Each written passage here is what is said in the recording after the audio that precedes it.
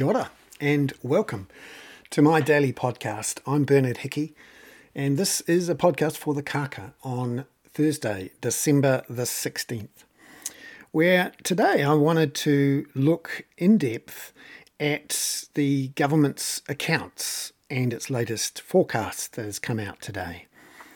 In particular, the apparently good news that the budget will be back in surplus, in fact, next financial year, 2022-23. And that the government now doesn't need to borrow quite so much. In fact, it reduced its borrowing requirements by $41 billion over the next 4 years. Why? Well, the economy is growing a bit faster than it expected back in May when it came out with the last version of the budget. Remember, there's the full budget in May, and then in mid-December, the government comes out with a half-yearly update. It's called the HIEFU, Half-Yearly Economic and Fiscal Update. And also there's a thing called the Budget Policy Statement that comes out as well, in which the Finance Minister, Grant Robertson, is supposed to give us all a clear idea on what the government's views are on how to spend the money and tax the money over the next 2 to 3 years. And this is a big set piece. For me, I have about 6 Olympics every year, maybe 8 actually. There's 4 monetary policy statements, 2 budget policy statements, and 2 financial stability reports. 8 big events for me. And so this is one of them.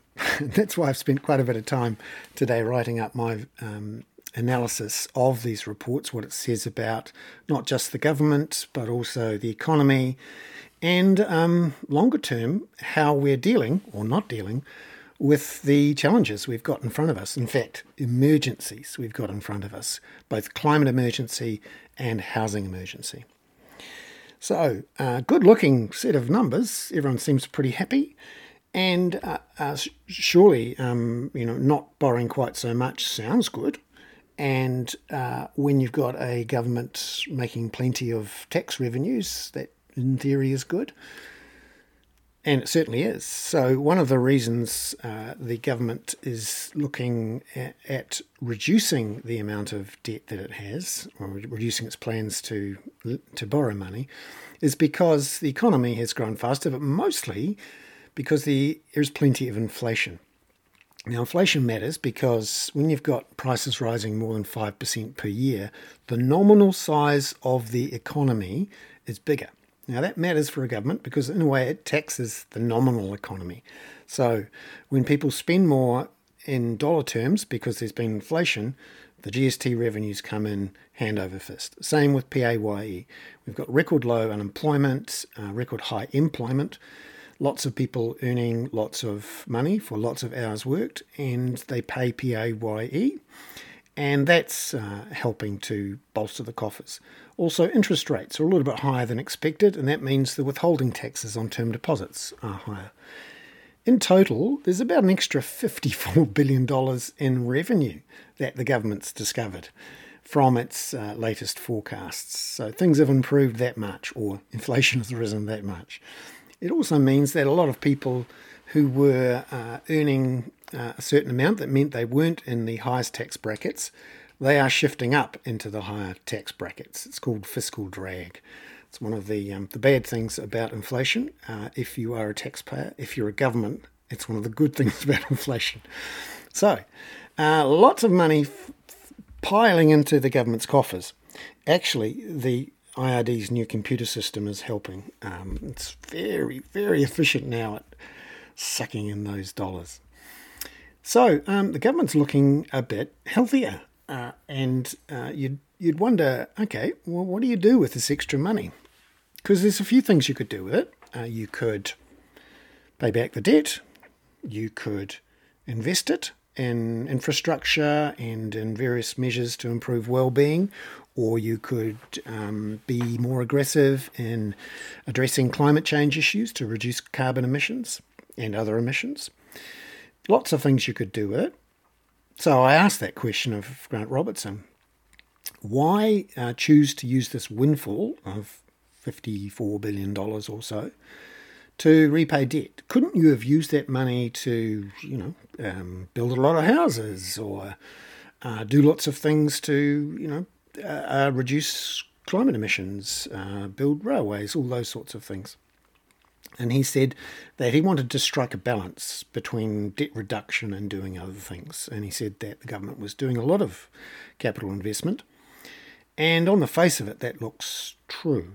But when you look at the decisions they made in this half-yearly budget, there is some increased spending on operational spending. There was a $6 billion operating allowance put through for next year, mostly to fund the new Health New Zealand health system, which has obviously been combined from all the DHBs, and to create the Māori Health Authority.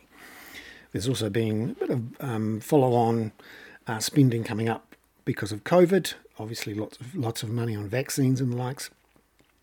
But when you have a look at it, most of that windfall from the economy is not being spent. And it's not being spent on capital either. So Grant Robertson tried to say that there's lots of money being spent on capital. The numbers look big, but when you actually look at the new things they've done, there is going to be an extra $4 billion spent on capital over the next 4 years from this budget. Actually, when you look at the fine print of the Treasury numbers, just 2.2 billion of the 4 billion will actually be spent in the 4 years. So it's allocated for the 4 years, but they just can't spend it fast enough. And this is a problem because, remember, we have an infrastructure deficit that the Infrastructure Commission says could be as large as $75 billion. And it's clear from our housing market and from child poverty figures, from all sorts of things, that we really need to spend the money to improve people's well-beings. Obviously, there's a real issue with mental health, where we have one of the highest youth suicide rates in the world, particularly Māori and Pacifica. We have real issues with obesity, real problems with air quality, water quality. We're behind the 8 ball on reducing climate emissions. Lots of things need to be done. The government needs to invest in lots of infrastructure. But it's not. And the question is, why not? What's stopping them? Because it's clear when you can borrow for 2% or so, you must be able to get a great return on investing in new housing and all of these things. Just imagine, you've got 200,000 kids living in poverty. They're growing up stressed. They might be living in a mouldy, cold house. And they probably have to go to accident and emergency a few times every winter. Their parents are stressed. There might be mental health issues. They're certainly financially stressed because they're having to pay rent in a private rental. New Zealand has the highest proportion of poor people spending more than 50% of their disposable income on rent, the highest in the OECD. We have the least affordable housing market for buyers and for renters in the entire world. And house prices have risen faster here than anywhere else in the world in the last 20 years. Faster and further, and to levels relative to income and rent that are the worst in the world. So, what's the government doing about it? Are they building lots of houses? Well, they say they are. And Kāinga Ora have, just in the last 3 or 4 years, moved to stop just being a property manager and now being a property builder. So they've got 8,000 houses on the go. But remember, we've got 1.6 million households. And we've got another 500,000 households coming down the line over the next 30 or 40 years for all sorts of reasons, migration, changing household composition. And there's a great argument to say we should be rebuilding most of those houses and building extra on top to meet our climate change ambitions, to improve affordability and to reduce all these health issues that we see, which are building up as a liability for the future. So why isn't the government investing this money? The money's there. We know that now. And the bond markets are particularly happy with us. We're AAA rated. Our net debt is now forecast to drop to 30% of GDP within the next 3 or 4 years. That is incredibly low compared to the rest of the world, and actually lower than at many points in our history. And for example, we're going to be 30% within a few years. America is over 100%. Australia higher than us. The UK definitely higher than us, much higher. So at the moment, and it's not going to change anytime soon because the amount of debt those countries have taken on is very large. And there is huge demand to buy government bonds. Lots of older people, richer people, want to put their money into government bonds, and the problem for them is that central banks keep buying them off them. And so they look for bonds anywhere in the world. Some of them are buying junk bonds, corporate bonds, risky bonds, but they would love a good old sovereign bonds, particularly from a country like New Zealand that's growing, which has managed COVID better than anywhere else in the world. If you look at death rates and hospitalisation rates, its economy is growing more than anywhere else in the world, pretty much, in the developed world at least. And we are seeing plenty of demand for our bonds. So it's not a problem to borrow. In fact, they'd be quite keen for us to borrow and invest in reducing climate emissions. Call it a green bond, very successful. So why isn't the government doing that? Well, let's wind back in history to 1989. I've probably got a few listeners who were born before then, but I was around, and so were a few other of our listeners. Back in 1989, New Zealand was really on the bones of its bum. It had almost gone bankrupt a couple of times. Firstly, in 1984, when the then Prime Minister, Robert Muldoon, borrowed an awful lot of money from Europe and the United States in Swiss francs and pounds and US dollars. He actually negotiated the deals himself personally. He used to fly to Zurich. And the deals were always variable interest rate, short-term loans. And remember, New Zealand had a fixed exchange rate back then. That means if interest rates suddenly zip up because the Swiss or the Brits or the Americans don't like the look of us, or there happens to be a big surge in inflation, or interest rates generally around the world go up in a hurry, and you have a short-term variable rate loan, that means suddenly you get a phone call from Zurich saying, hey, you know you're going to pay us $100 million to service that loan. Well, next month it's $200 million. And we want US dollars. And I see your currency's just collapsed, or you've revalued it lower. Well, that means that you're going to have to find 5 times as much in export receipts to pay the debt and to service the debt. Or we're going to send the IMF in to tell you what to do. And that made everyone very nervous. In 1984, in fact, when we had that exchange rate crisis linked to our foreign debt, the fact that our interest rates on our foreign government debt had risen so much, New Zealand was pretty much bankrupt. There's a legend, I don't know actually whether it's true, but it's one that crops up a lot, that we were so poor that no one would buy New Zealand dollars in the foreign exchange markets, and our diplomats had to resort to using their credit cards to get foreign currency. Now, it sounds too good/bad to be true, but that's the legend.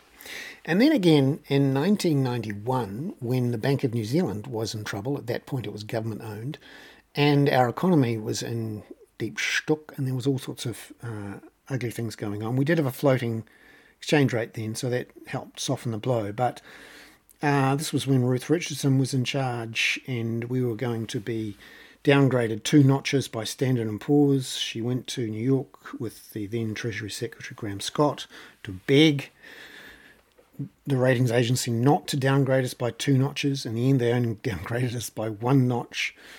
And she came back to implement all the benefit cuts to cut spending and ensure that we didn't go bankrupt. So this was quite a chastening event in New Zealand's history, at least the 84 crisis and reinforced by the 91 crisis.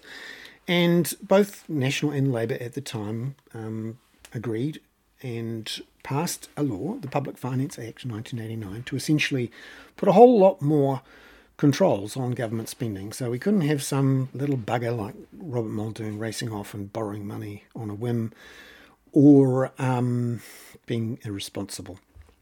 So the Public Finance Act came in, and it puts all sorts of very useful standards in place to ensure that money can't be spent willy-nilly, and that we don't go around borrowing money all over the place and going bankrupt every 10 years.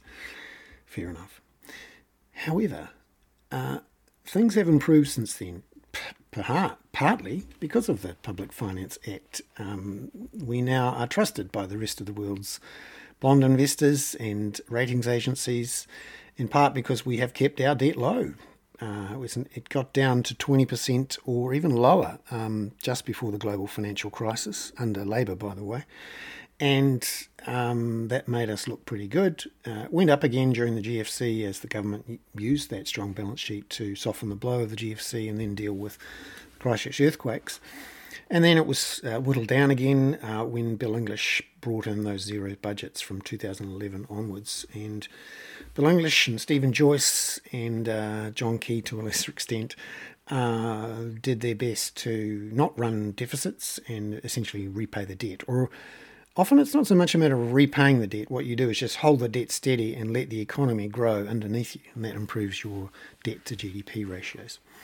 And so by the time Labour got in 2017, things were improving. And in fact, Labour got it down well below 20% of GDP, which 20% is, it's not in legislation, but it's one of those things that everyone agrees was the right thing to do. Certainly pre-2008, it seemed perfectly sensible. It was definitely sensible in the early 90s when the bond vigilantes were beating everyone up. But now, when there is so much money around the world desperate to go into a government bond, when the New Zealand government borrows in New Zealand dollars and with fixed interest securities, that means if you borrow for 10 years as a government, you agree when you borrow the money that you will pay a certain fixed interest rate every year. So it might be 2% or 3%. And it doesn't matter what happens in that 10 years, let's say, that's all you pay. The interest rate doesn't change. You're set in stone. The risk when interest rates rise is transferred to the lender, i.e. the pension fund manager or the bank who holds on to the government bond. And if they're an overseas pension fund, they're the one that also takes the foreign exchange rate risk. So unlike under Muldoon, when the government was borrowing money for short terms in foreign currency and exposing itself to ructions on international markets or big swings in currencies and interest rates, that is not the case anymore. The New Zealand government has no problem servicing its debt and has no problem because there is now a liquid New Zealand government bond market. And actually a lot of the buyers are in New Zealand. The New Zealand Super Fund, ACC, and a whole bunch of others, the KiwiSaver funds, they buy government bonds, as do many of our banks. So we don't have a problem servicing our debt anymore. That 1989 Public Finance Act, which includes clauses to say the government must run surpluses, no matter what. It must constantly look to reduce debt. Now, obviously, when there's a crisis, an earthquake or a GFC or, a pandemic, then you are allowed to increase debt. But within a year or two, you have to get it back down again, or at least try to get it back down again, at least stop it from rising. And it's very clear in the Public Finance Act, and that hasn't been changed. And it's part of the underlying promise, I suppose you could say, that the Labour government has made, that it will be prudent with the use of government debt and abide by the Public Finance Act. Apart from anything else, it doesn't want to break the law. But politically, both it and National essentially have agreed to this 1989 Public Finance Act and haven't looked to change it. There's been a few tweaks here and there. One of the most interesting things is to sprinkle the word wellbeing throughout it. Have a look at the Act.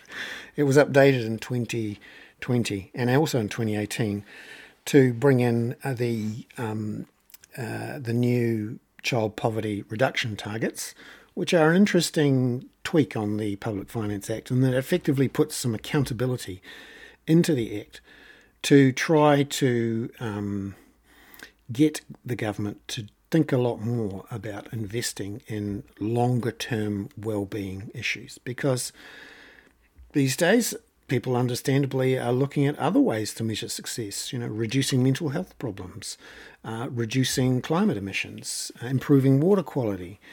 All of these things, sometimes hard to measure, and certainly they are things that are created over very long periods of time or already exist and can be destroyed over periods of time.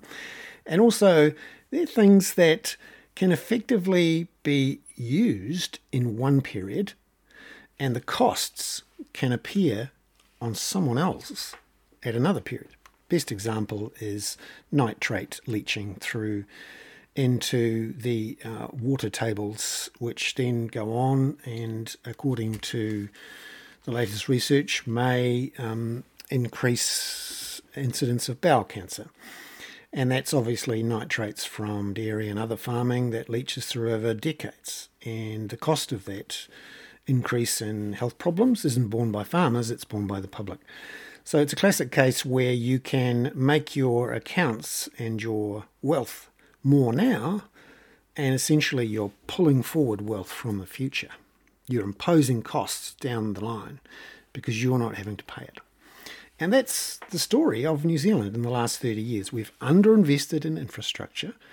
We have done all sorts of things which have hurt our environment, the water, soil quality, air quality, and of course we haven't built enough houses or gotten ready enough for climate change by improving public transport, subsidising buses, investing in trains, investing in walking and cycling, all of those things.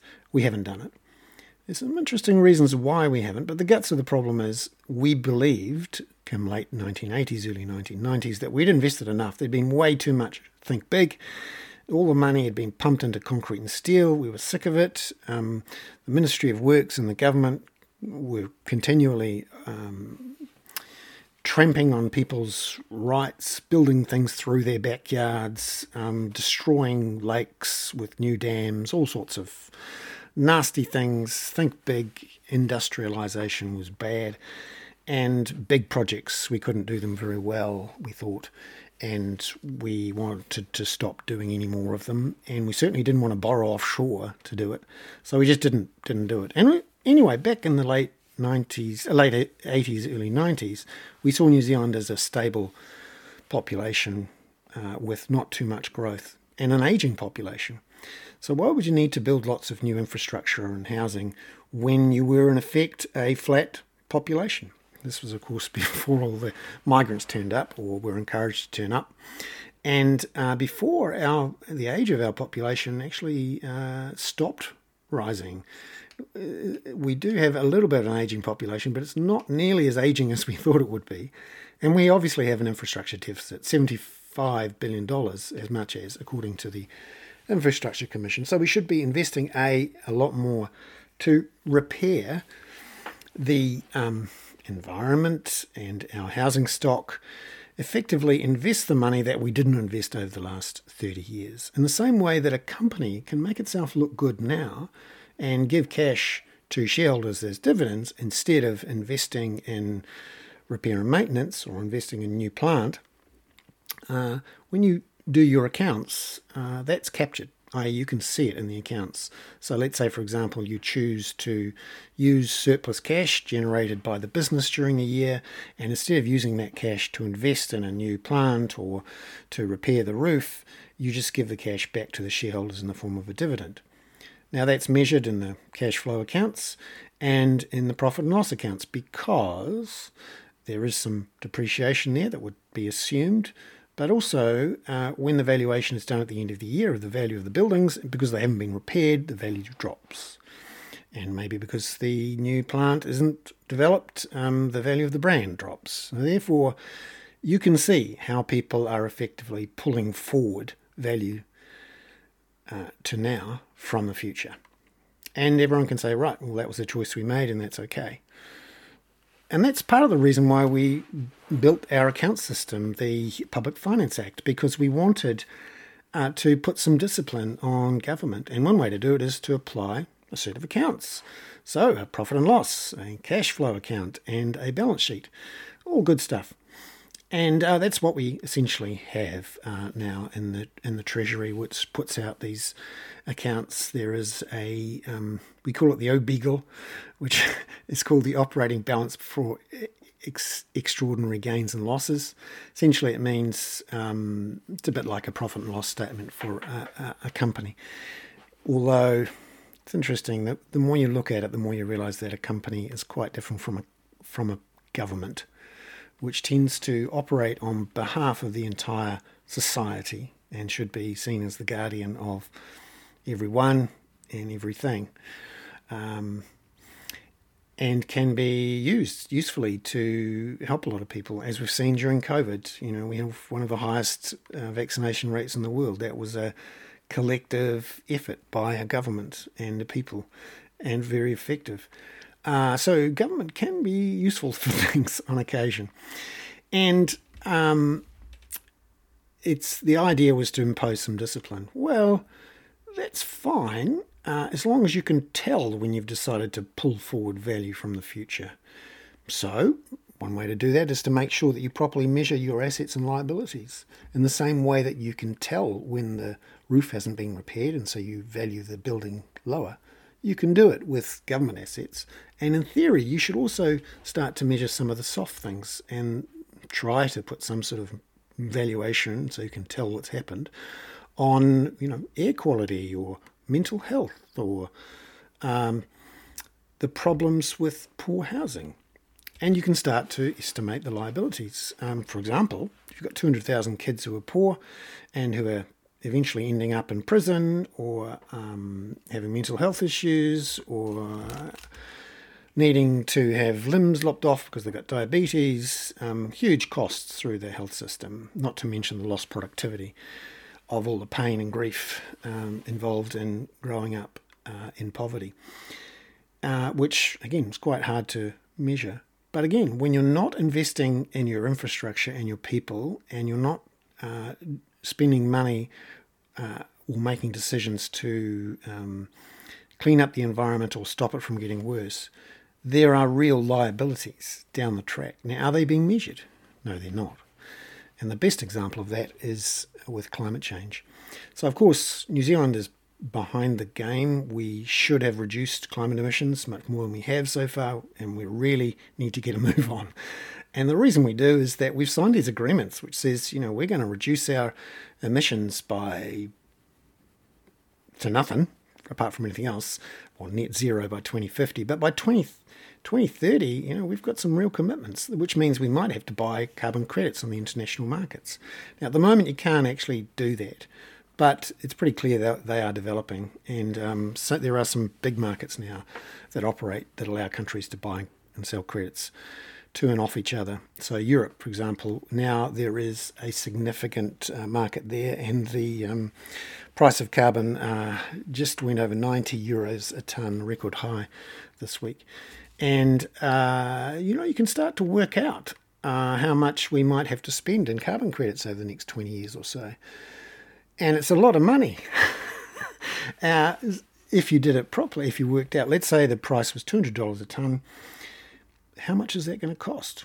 Tens of billions of dollars? Maybe building a motorway actually makes no sense, because you can spend the $10 billion on the motorway, but then you generate $10 billion extra in carbon emissions costs that you have to pay for over the next 20 years and buying credits off someone else. So is the Treasury really starting to measure those liabilities properly so that you don't make short-term decisions and you can see the long-term effects in your balance sheet? Well, it turns out it's not. How do we know? Simon Upton, the Parliamentary Commissioner for the Environment, and for those who are old and grey like me, you might remember that name. Simon was a high-flying youngster in the national government from 1990 to 96. He well remembers the time of Muldoon, and was actually the MP that shuffled through the Resource Management Act. And now he's the Parliamentary Commissioner for the Environment, back here after some time overseas. And he's done a review of these new wellbeing budgets. You might have heard of this phrase, wellbeing. This is where Treasury and the government say they're taking into account the effects on things like mental health, or the number of people who are saying they're feeling under stress, these sorts of measures, air quality, those sorts of things.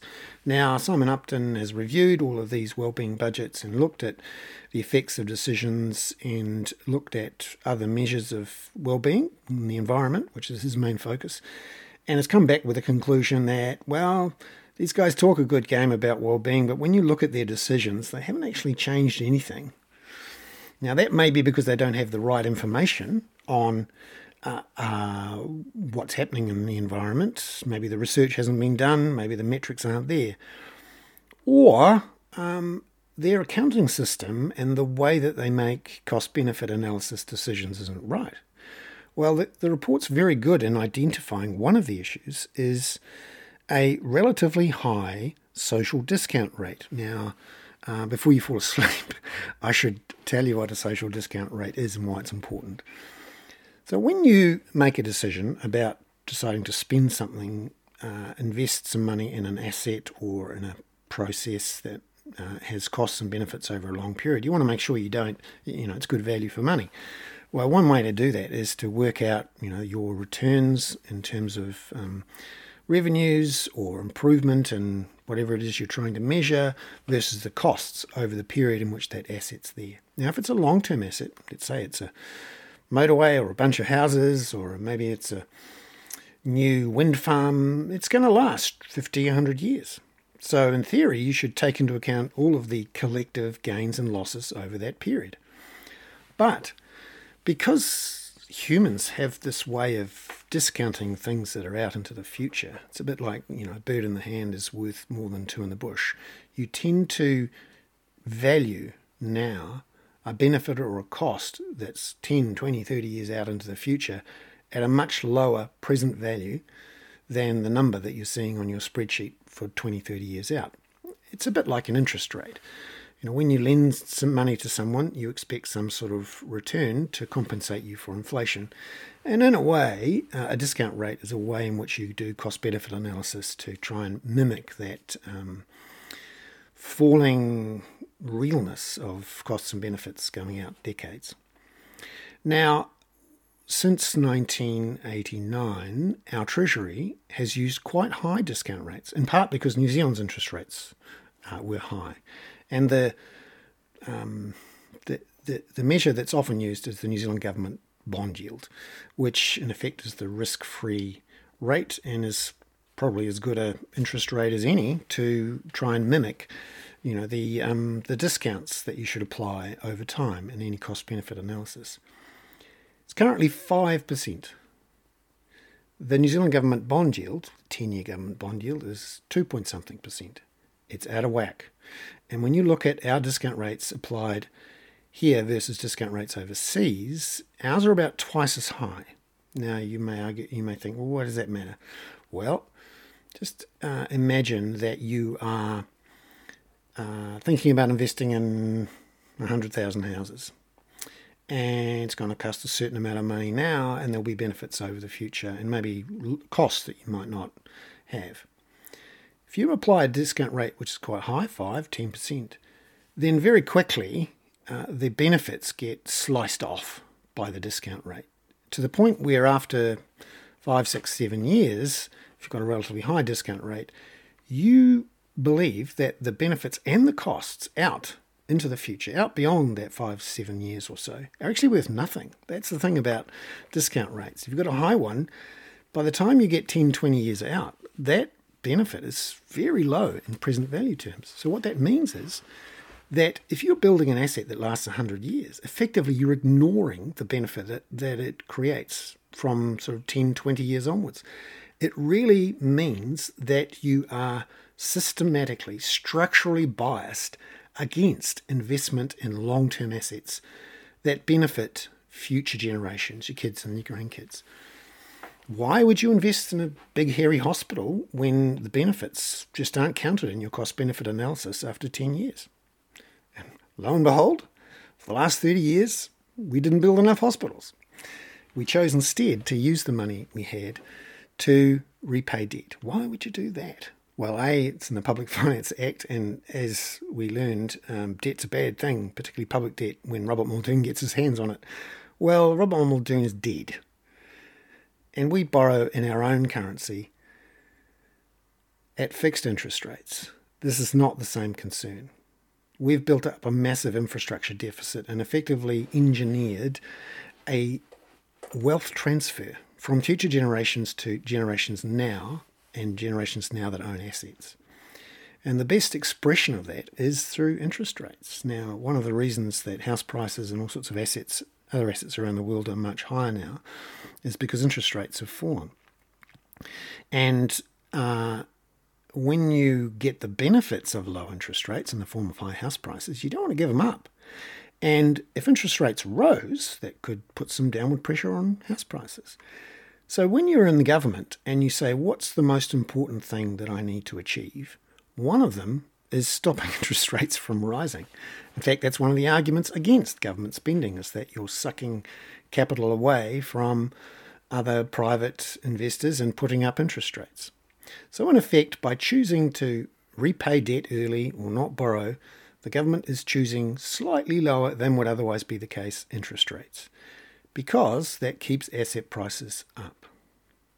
So this week, the government was given some good fortune in the form of better forecasts for government revenues, and effectively chose to repay debt or not to borrow instead of using that money to invest in future generations. One of the reasons is that we have this very high social discount rate, which Simon Upton has suggested we look again at and perhaps use a lower one. For example, the Stern report on climate change out of Britain used a 1.4% discount rate when it was doing its analysis on the effects of climate change.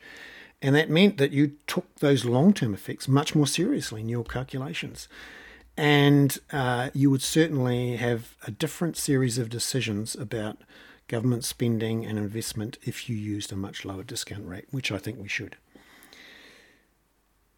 The other thing, which I found interesting in this week's half-yearly economic and fiscal update and budget policy statement, and the latest reiteration of the Debt Management Office's borrowing program, which comes out of Treasury. So this is where I put my debt market geek hat on, is that the borrowing program that the government announced in May has now been cut by $41 billion over the next 4 years, including a halving of the borrowing expected in the next year, which is pretty chunky. How did that happen? Well, obviously, there's more revenue, tax revenue coming in, so we don't have to borrow so much. That's good. But just quietly, it turned out the government had a $40 billion plus sum of money sitting in a bank account. Now, it was the Reserve Bank's bank account, it was the Crown settlement account, but it meant that the government effectively over the last 18 months borrowed enormous amounts of money, but didn't spend it. They put it in the bank. Now, one of the reasons they did that is because they were a little bit nervous that, if COVID got completely out of control, the financial markets could seize up and it might not be so easy to get hold of that cash when it was needed. So this stockpile built up, and at various points got to $50 billion, according to the Debt Management Office. Well, now things have settled down a bit. The DMO has announced that they're going to just work that cash balance down. Think of it a bit like, in a crisis, global financial crisis, COVID, you run down to the ATM machine, you pull out $10,000 cash, and you put it in a locked box at the back of the cupboard, thinking, well, I might need that if the FPOS machines go down. But after a year or two and the FPOS machines haven't gone down, you think, oh, well, maybe I should put that back in the bank. And that's effectively what the DMO is thinking of doing, is of running down that cash account from about 45 billion now to about 15 billion in the long run. Now, that's more than it was pre-COVID. It was around about 5 billion pre-COVID. And you could argue maybe that was a bit low. And other governments tend to have a cash buffer of around about 3% of GDP or so. So the DMO said, right, we're going to get it down to about 15 billion. So that means you go down from 40 billion to 15 billion. So not only did we get this windfall, depending on how you look at it, of about 40, 45 billion from a stronger economy, we also just quietly had 20 billion or so spare in a bank account, which we could have used. So unders and overs, we had about $50 billion land in our laps this week. And the government just quietly chose to give it back to the bond markets with the aim of keeping interest rates low. Now, is that a good idea in the long run? Certainly it's good for asset prices now, but what about our climate and housing emergencies? Why aren't we investing to try and solve those issues and build up long-term well-being? Why aren't we essentially repairing the roof? Why aren't we investing in our futures properly, with the proper amount of money? I asked Grant Robertson this. He said, well, I have to strike a balance. And what he's really saying is I have to take into account the interests of asset owners. And remember, most voters are asset owners. They own a home. And they certainly vote at higher rates than renters. And those asset owners do not want their house price to fall, and they do not want interest rates to rise. If you're a renter, well, you don't vote as much. There aren't quite as many of you as there are of homeowners. And the median voter is the one the government really cares about. So today, the government expressed its preferences and complied with the Public Finance Act by choosing lower interest rates over investing in reducing child poverty, addressing climate change, and dealing with a housing affordability emergency. And the reason it could do all those things is because the Treasury doesn't calculate the long-term liabilities of these decisions properly and doesn't use a proper discount rate when making decisions or giving advice to ministers about how to do all these things. Meantime, there are people living in vans. There are people having limbs lopped off. And there are kids really struggling. And the government is choosing to have interest rates a little bit lower than would otherwise be the case. And how do we know that that happened? Well, immediately after the HIEFU was announced yesterday, and it was a bit of a surprise that the government had chosen to reduce its borrowing program by $41 billion. What happened? Well, the 5-year government bond yield fell 15 basis points to 2.25%. Now, what does that mean? Well, it might mean possibly a slightly lower 5-year mortgage rate at some point, or maybe not having the increase that we were expecting a little bit. That's the story at the end of the day. The government has just received a $50 billion windfall from the economy, had $20 billion cash spare in the bank, and chose to give it all back to keep interest rates low and to keep house prices high. That's the story of this week. It's an intergenerational crime scene in that lockup, watching those accounts come through. One where the murder weapon wasn't very clear to see, but is there. And the act itself was administered in a very friendly way. In fact, most of the audience cheered. I'm Bernard Hickey. That was my daily podcast on Thursday, the 16th of December. Late, I'm afraid, but I was having such a good time digging into this. I decided to do it properly. Thank you to all of my subscribers who allow me to do this, and pass this on to your mates. I'm Bernard Hickey for the Kaka.